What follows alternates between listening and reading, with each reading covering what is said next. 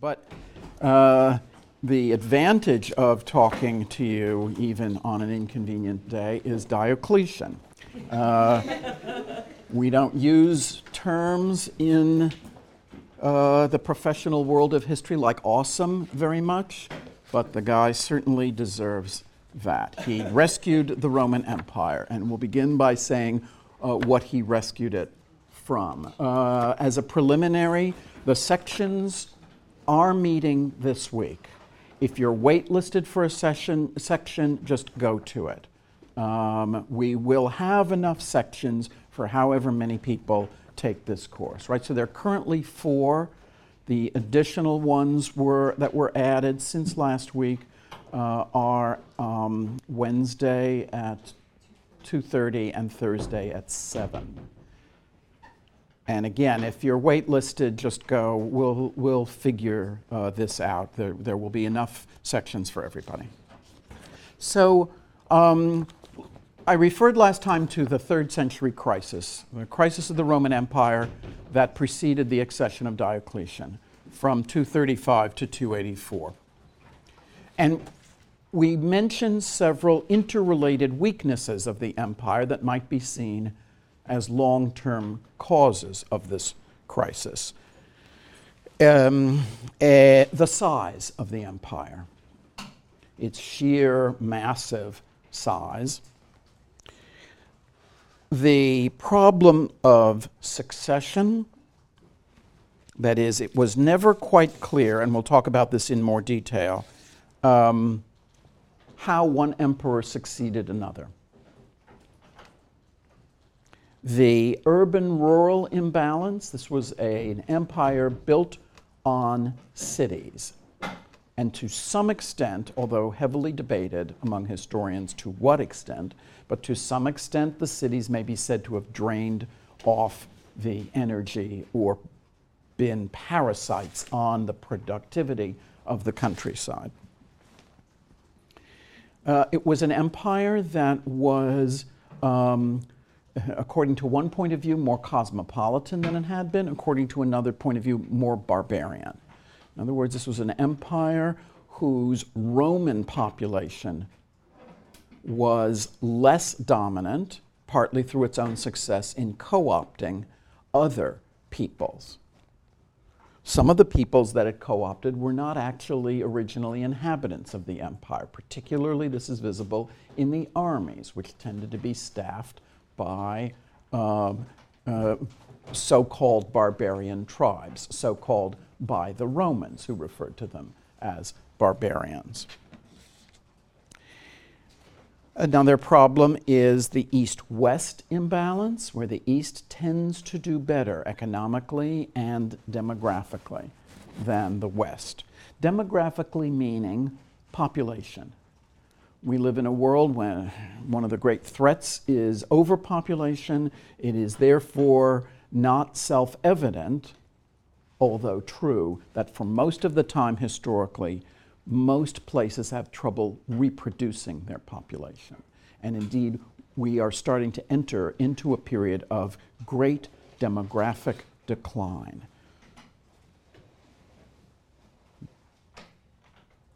The infant mortality, the low life expectancy, the death of women in childbirth, the prevalence of disease, and to some extent military threats of invasion, or if not threats, the reality, made it hard for one generation to produce children to replace itself. And this is true up until the dawn of modernity.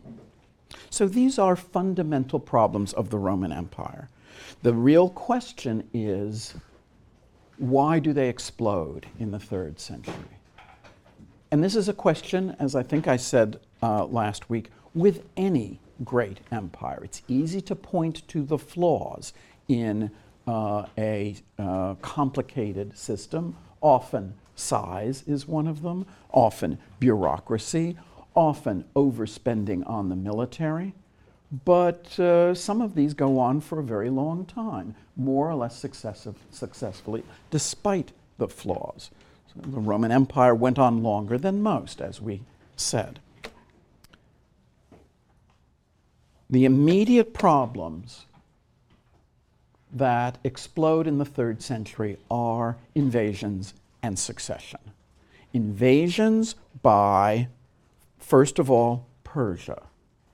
Persia is the old enemy of the Roman Empire. Indeed, as many of you know, the old enemy of the Greek city-states that precede the Roman Empire. As far back as the first historian of the Western tradition, Herodotus, first week of directed studies for those of you who are nostalgic for that experience.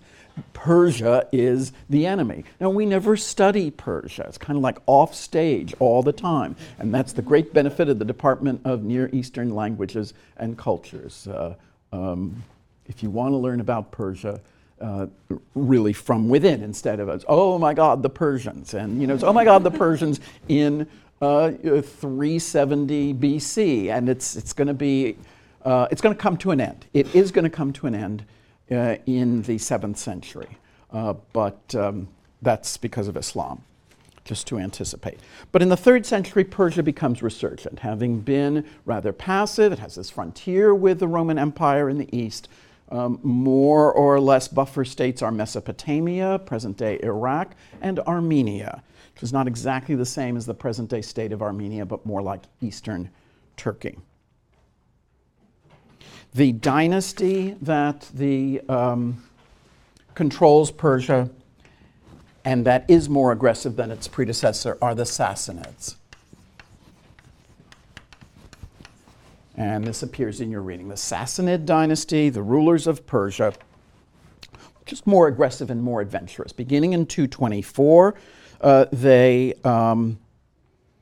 start to probe that frontier along the Armenian and Mesopotamian border, and eventually cross it and start to wreak havoc in some of the eastern provinces of the Roman Empire.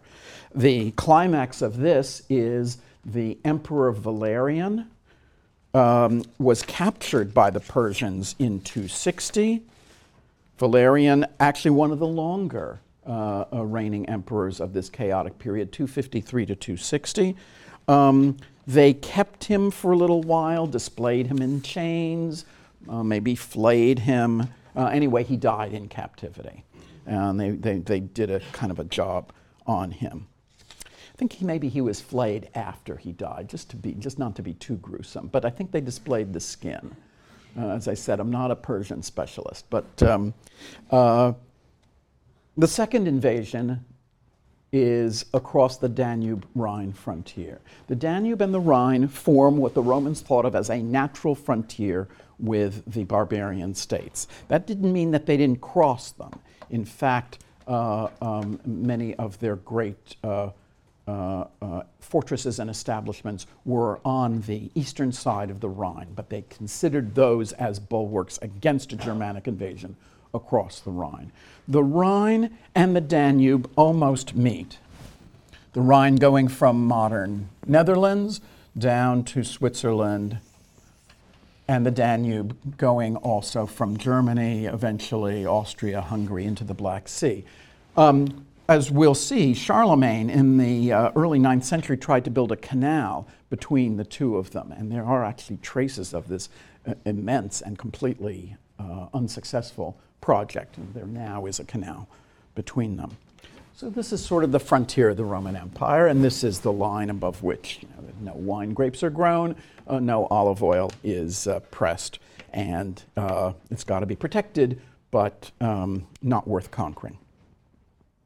So we have pressure on the Rhine-Danube frontiers in the 3rd century, and another emperor, Decius, died fighting the Goths in 251. Decius and Valerian dies in 260. So the emperors are certainly out there as leaders, but that actually has to do with the fact that they're military guys, and that is part of the problem. The major problem besides the invasions was succession. There were, it depends on how you count. Is someone a real emperor or is he merely a pretender? There are at least 30 emperors between 235 and to 85, many of them ruling for months, most of them being killed. They're assassinated by the Praetorian Guard, that is, by their own troops. They're killed in battle against foreign enemies, like Decius and Valerian. They're killed in battle against other people claiming to be emperors.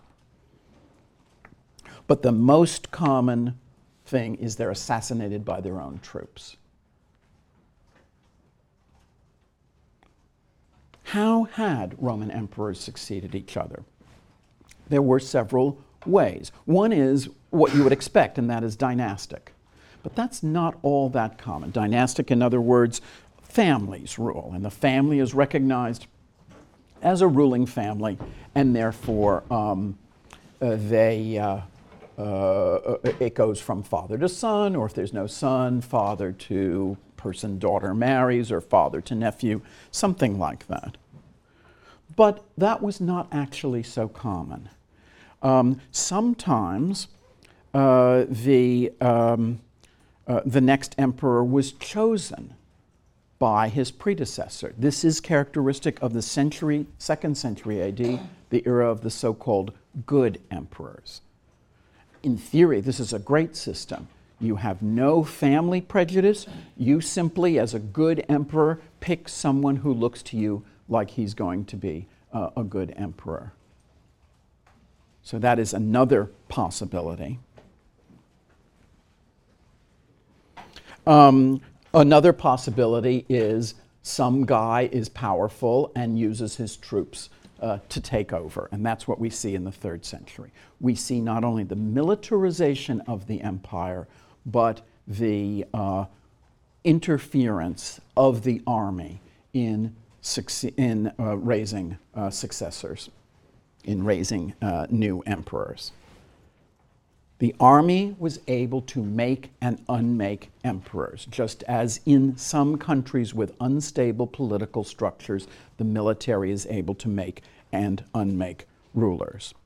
What is interesting about the 3rd century is that they're able to do it far from Rome. Some of these armies are in North Africa, some of them are on the frontier fighting the Persians. Rome is becoming less and less relevant as the dominant city of the empire. And I mention that now because we'll see on Wednesday the result of this will be the establishment of another capital, a second capital in the east, in what would be called Constantinople, modern Istanbul. Rome is fortified for the first time. There is a wall that you can still see in many parts of Rome, built by the Emperor Aurelian in 271. And this is a significant thing because until 271, for centuries, Rome had not been walled because it was not threatened. The fortification of 271 starts to indicate things to come, or at least things that we know are to come, namely barbarian invasions, just as the marginalization of Rome begins at this time.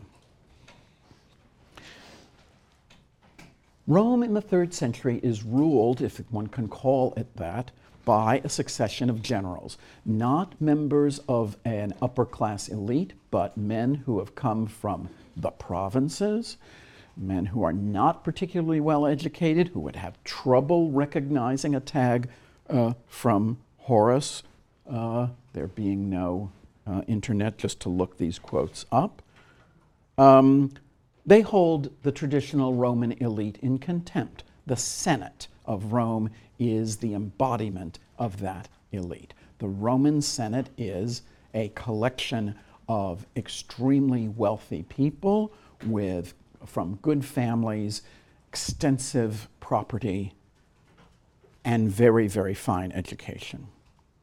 The people leading in the 3rd century now are generals raised by their troops. One of the reasons that the troops both raised up generals and then killed them was that they tended to get a kind of reward from the new emperor, a thing called a donative. A donative is money that you get when there's a new emperor. A bad idea from the point of view of the emperors because it encourages double dipping or triple dipping. Okay, now we've gotten our money from this guy, let's kill him and get money from another guy. I don't think that's too cynical to say that that is some of what is going on. Now, of all the crises of the 3rd century, this is the one that leaves the most visible impression. There's absolutely no doubt that there are all of these different emperors and that the top of the government is unstable. The question is, how much does that carry over into the lives of ordinary people? One measure of the effectiveness of a civilization is that it survives, and even people don't comment very much on political instability. In a way, we are testing that now. For many people, the fact that the government is polarized doesn't really matter in terms of their everyday life. How long can that go on? That's partly because all sorts of institutions are functioning perfectly fine. Here we are, we're meeting, there's no problem of the supply of water suddenly, or scarce provisioning, or barbarians massed outside whom we have to sort of protect against during our class. It hasn't come to that yet. But if you look at the lives of ordinary people in the 3rd century, they're not saying, not another emperor, I can't take it anymore.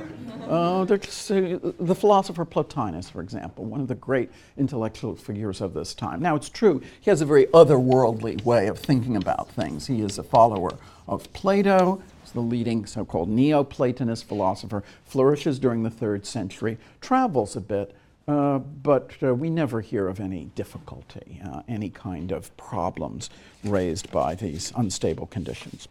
The one that might have affected more people than the instability is inflation. Roman coinage was silver and bronze, and based on ratios of these metals to gold. The ultimate standard of value was gold, but bronze and silver had attributed values in relation to gold. The need to reward the army with those donatives and the dislocations of the invasions led to tremendous government expenditures. And this was a society that did not have debt financing. There are no bonds. There are no ways of the government anticipating future revenues and borrowing money against them. That is actually an invention of the Middle Ages. This is an example of something that the Romans didn't have, that medieval cities in Italy pioneered. Debt financing, I don't have to tell you what that is, and it's a great advantage up to a point. Great advantage because it gives you leverage. Allows you to do things now. So, how does a government deal with problems like this if it can't borrow money? It does what is called debasing the coinage. To debase, that is degrade the coinage, means that you just don't put in as much silver or bronze, let alone gold, and try to get people to accept it for its value anyway. So up until the 1970s, the American currency was based on gold, and dollar bills were called silver certificates. They said that you could hand this bill in for $1's worth of silver. It was, technically speaking, not currency. It was merely a representative of currency which you could trade in. And before that, of course, the coins were metal. Dollars were both silver and paper, with the silver one being, in some sense, the more real. It is in the nature of modern government financing that at some point the government could just say, forget about it. And even long before the 1970s, of course, the government didn't have enough silver for everyone to trade them in. Just as it doesn't have enough gold in Fort Knox to float the entire world's currency. It has a lot, and that's important, that there be some real kind of value or bullion or bottom line kind of gold bars. But the fact that it's not enough is not intrinsically a problem. But here, the government, so say the government receives in the form of taxes and stuff 1,000 gold units. And it issues 2,000 units using that gold. The coins say they're worth a unit, but they're actually, in terms of precious metal value, worth a half. So it pays its expenses that way. It pays the army. It gets people to accept this money. But when those people go to buy stuff, or they are going to find that the stuff is 50% more expensive because their coins are not actually very good. The governments tend to do this gradually, hoping that people don't notice in the first place, or that if the inflation is, say, 10%, it's not so bad. But once having embarked on the debasement of the coinage, this tends to get out of control because of the famous Gresham's law, an 18th century economist, that bad money drives out good. If I have good sesterces or Roman currency with the full measure of silver that they say they have, one full unit, and I've got other coins that say one full unit but only have half, I'm going to try to get rid of the bad ones and hoard the good ones and only spend the good ones if I absolutely have to, or demand a premium on them. So therefore, there are all these crappy coins circulating like mad, and the good ones retreat into people's, well, they don't really have mattresses then, but into their store boxes or under their beds, creating in itself more and more inflation.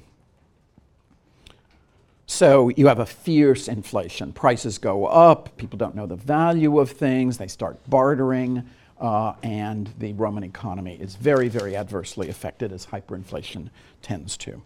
And a final problem is the ruin of the local elite, partly because of this economic chaos, but partly from deeper causes. The importance of this is something that I alluded to last time, and that is that the empire could not be held together, really, by the government. However big the government was, it required the cooperation of wealthy people with ties to their native city.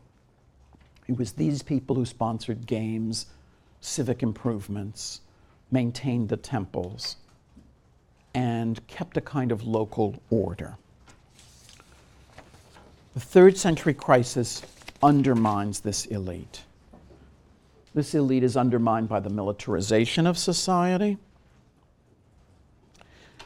They are to some extent ruined by taxation and increased taxation. They're just powerful enough to be well off, but not powerful enough to evade taxation. But they also tend to be undermined by an empire that's more cosmopolitan, where local elites don't matter as much, where, for example, military people who move around a lot are more important. And I emphasize this not only because of these elites themselves and their role in holding the empire together, but we're going to talk about this when we talk about Christianity. Because when the local elites are ruined, so is local religion. And local religion means polytheism. If I am of a grand family of, let's say, the city of Sardis in Asia Minor, in modern Turkey, and I feel that my ancestors have always been involved in the worship of the goddess Cybele, and I am a votary or an officer or like a member of the governing board of the club or society that runs the cult of Cybele, I'm going to feel very loyal to that local deity. But if I come from North Africa and I'm in Sardis because that's where my army is, I'm not going to care about some local, no more than you might care about a club that's important at Yale if you went to the University of Illinois. No more important than you might feel about pizza in New Haven if you came from somewhere else and didn't like pizza. It's just like this local cult, and you don't understand it and you don't care. So the kind of things you will care about, we'll see religiously, but they will tend to be religions that cross borders, like Christianity, religions that are not identified with one place and one God in the sense of local God, local temple, my people. So into this mess, Diocletian defeats his predecessor, Carinus, in battle. In 284, Diocletian is a general. In 284, it would have seemed like more of the same. But Diocletian rules until 305, and he abdicates. He passes the power to someone else. He is, however, very typical of the military class of the empire. He came from nowhere socially. He was the son of an ex-slave from Dalmatia, modern coastal Croatia. You can still see his palace in the Croatian city of Split on the Adriatic. His retirement palace, actually. Under his severe guidance, the empire was reformed, and the way it was reformed was that it was in effect militarized. Diocletian was not a great general, but he was a brilliant manager, and he was a brilliant bureaucratic organizer.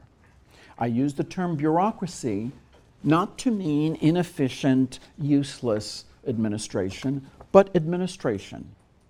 Administration, officers of the state who are capable of doing their jobs, or maybe not capable of doing their jobs, but who are nevertheless, I'm not making a value judgment with the term bureaucracy. I simply mean the proliferation of government and government offices. Diocletian is responsible for the militarization of society, that is, building society around the army in order to protect it, and he is responsible for a more efficient and ultimately burdensome form of taxation. The two are linked because, as we know, you have to pay to have a large and effective military. Diocletian did not set out to be a revolutionary. His aims were conservative. He wanted to save, preserve, restore the Roman Empire of the pre-235 era. His methods were radical. He was willing to undertake radical measures, and the debate among historians, now somewhat muted. Many historians at one time felt that he had basically destroyed the empire, that by making it so bureaucratic, so militarized, so heavy-handed in terms of government, it no longer was the Roman Empire. It was something else. The reason this is no longer exactly considered to be a big problem or a big controversy, you'll see when we come to read Wickham. The empire has an impress on society. There is what he calls the burden of empire. But it is at the same time not a totalitarian empire that controls everything. Society has an identity that's different from the government. So he has three goals. One, solving this problem of the imperial succession. Two, stabilizing the economy. Three, protecting the frontiers. Of these three, he's actually only really successful in the third, protecting the frontiers. He devises a system that we're going to talk about in a moment of succession, but it does not really outlast him very long.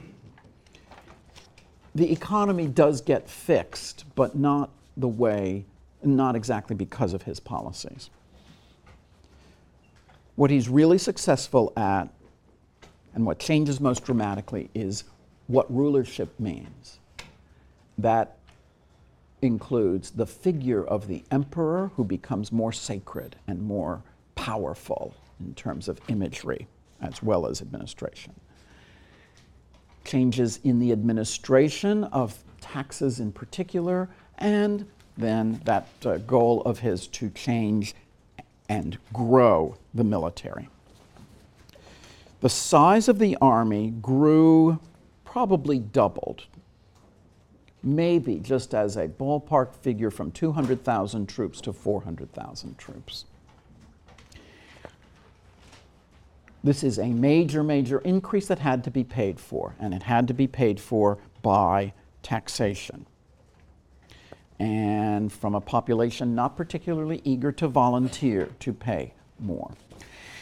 Ultimately, it looks as if Diocletian didn't so much increase taxation as increase the efficiency of its collection.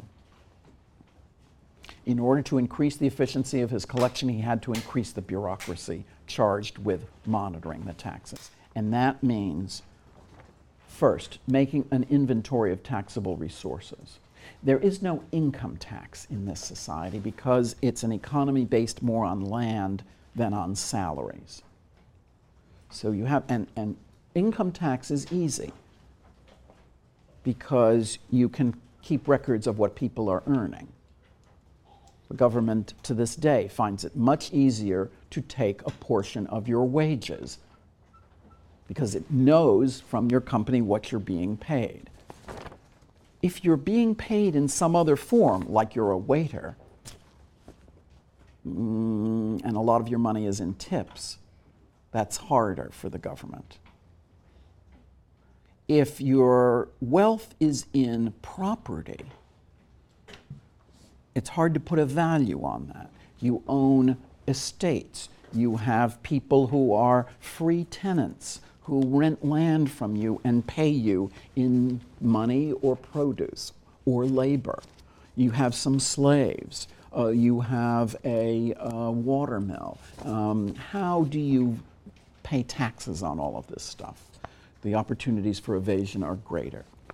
So the first bureaucratic task was just to have a lot of people who could value things, who could come into a territory and say, okay, this farm is worth so much, and it has these many people. They develop a system to evaluate productive units of things like land and population, and to tax them according to a formula. So I have a lot of land, but it's not very good land. I don't have a lot of people making a living off it. I will be taxed at a lower rate than someone who has maybe half that land but twice the people, better soil, more clearance of forests, whatever the reason. It changes. So every 15 years, the government changes its estimation. A second means, once you have this taxation system in place, of bringing the empire together and dominating it more, is to have the army really have a first call on the resources of the state. We now start to have a state supply system for the army alone. This allows the state to avoid dealing with that debased currency. So, for example, the state just goes in and takes wheat and gives it to the army without taking money, buying wheat, giving that to the army. Diocletian binds the empire together also very effectively by a postal system. Post, in this case, meaning a system of riders, horses, communications that allows the emperor to go faster than anyone else, to have news quicker than anyone else, to send orders quicker than anyone else. And also more punishment for things like tax evasion. It's not just that people get killed for not paying their taxes or imprisoned or tortured, but that groups are responsible. It's not only that if I don't pay my taxes, I get punished, but if you and I live in the same village and you don't pay your taxes, I get punished, or at the very least, taxed for the part that you evaded.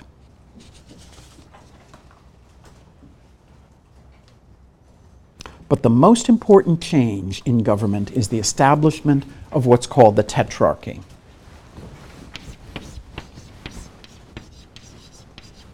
The tetrarchy is the rule of four. Four rulers. Diocletian divides the empire first in two, east-west, a very significant move that will have consequences for the next 1,200 years. He then appoints a co-emperor to rule in the west, while he rules in the east.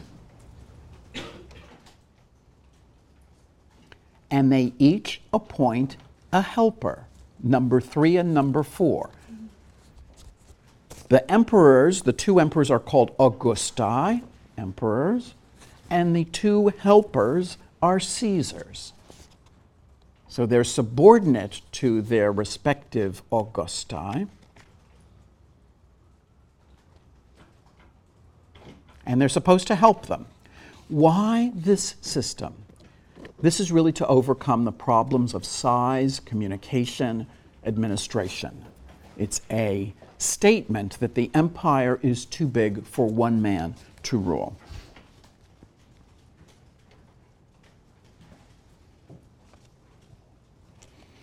But the chief emperors are also exalted now. There's no longer a pretense that they're just first citizens or princes. They are clothed in purple. They don't move a lot in public audiences. We're familiar with this kind of dichotomy between the political figure as distant authority versus the political figure at least pretending to be just like you and me. We're in an era of the latter. The Diocletianic period ushers in a period when the emperor is distant, glimpsed, product of ceremonies, wearing a lot of very funny-looking but fancy clothes. He doesn't appear a lot in public. He's a god. You don't go up to him and shake hands or say, hi, or you throw yourself at his feet and don't look at him until he tells you to. So the tetrarchy, great idea. It really doesn't work because, first of all, the emperors don't necessarily cooperate. The Caesars don't necessarily cooperate with the emperors. So in 285, Diocletian nominates a Caesar and then makes him in 286 a co-Augustus. And this man is named Maximian.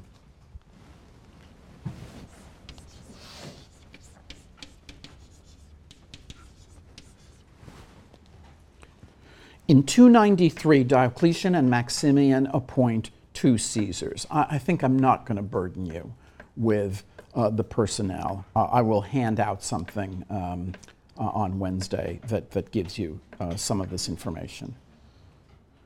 Diocletian and Maximian appoint Galerius in the east and Constantius in the west. You don't have to remember who these are. And each of them marries a daughter of their respective Augusti. This looks like a great system. In 305, Diocletian and Maximian abdicate, and then these two people become Augusti. The two Caesars rise up to be Augusti.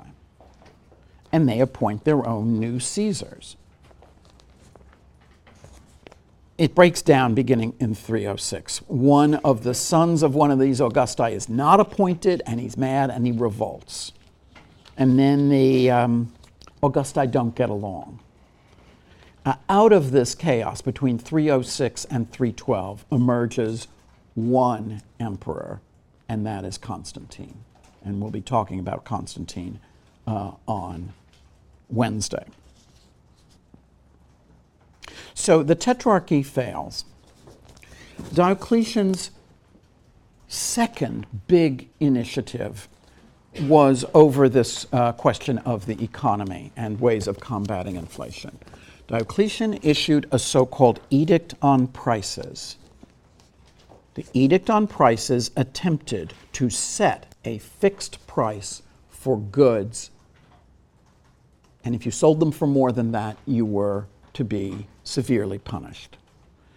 This is the kind of the classic example of the state trying to combat inflation by dictating prices. Most of you are not familiar with inflation, but it is because we have lived in an era of very low interest and fairly stable prices.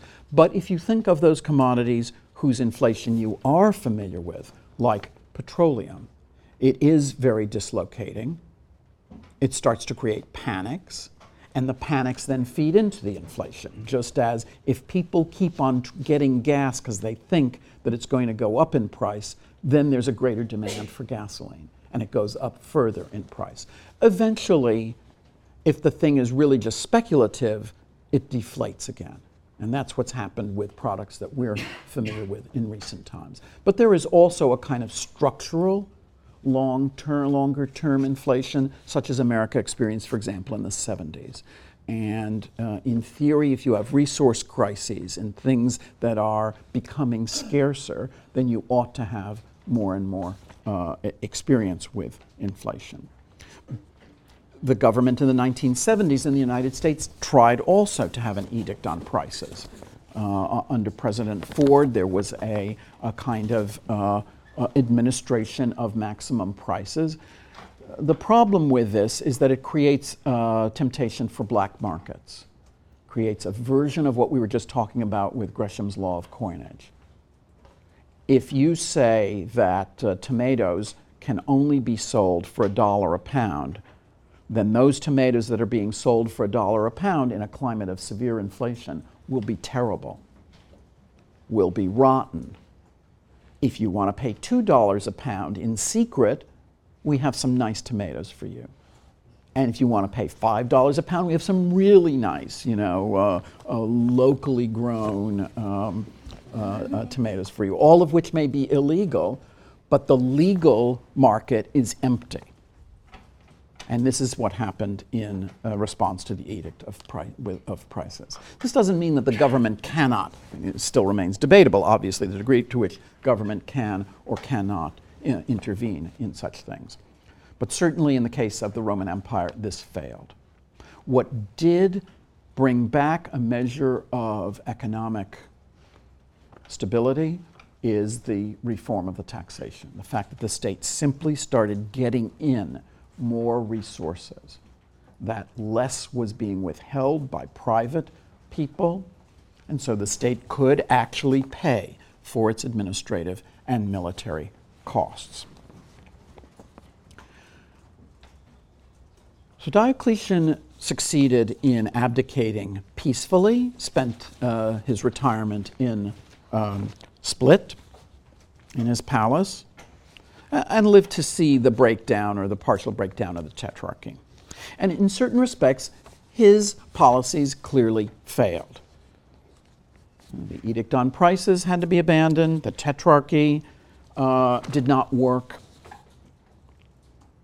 And Diocletian failed in trying to suppress Christianity. We'll talk about this some more. But Diocletian, in the late part of his reign, a couple animals were split open to see what the future would be, right? Isn't that what we all do?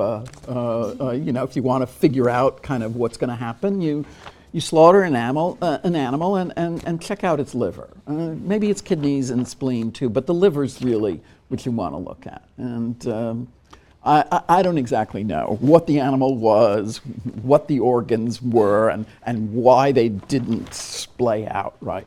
But the liver told Diocletian that the Christians were responsible for this and that he'd better go after them. So there is this big persecution of Christians in the first part of the 4th century, and he certainly didn't succeed in that. Not only did the Christians not crumble, but of course Diocletian's most effective successor, 6 years after he abdicated, would convert to Christianity.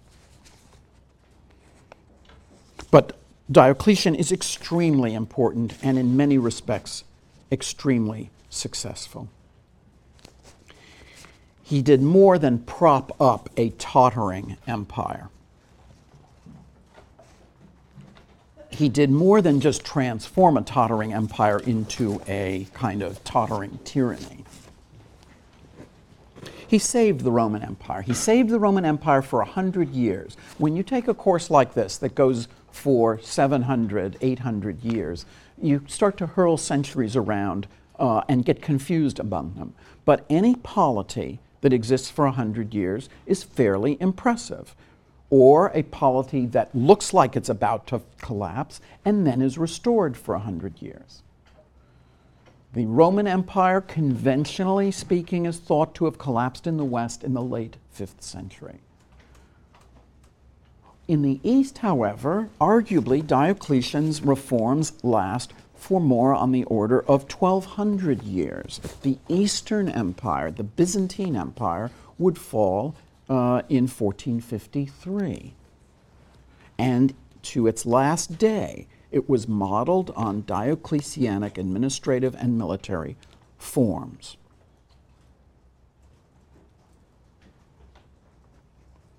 People at the time clearly thought that they'd been saved from disaster. If you look at 4th century artifacts, things like mosaics on the floors of dining rooms, people often put mottos there. And their mottos are things like joyful times everywhere, or a world restored.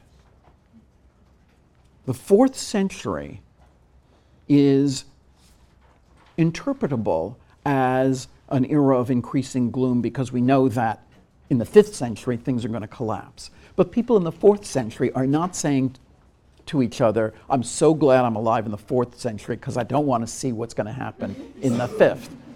They're just happy that the barbarians are back across the Danube and the Rhine. The Persians are more or less controlled along the frontier. Yes, taxes are high. Yes, the elite is sort of riffraff and not as well educated, and they're military people. But basically, things are working. Prosperity is restored to the people who had been prosperous before. The local elites have declined, but it's not so visible as it had been. But there are some changes that we can, with the proverbial benefit of hindsight, see. Changes in the center of gravity.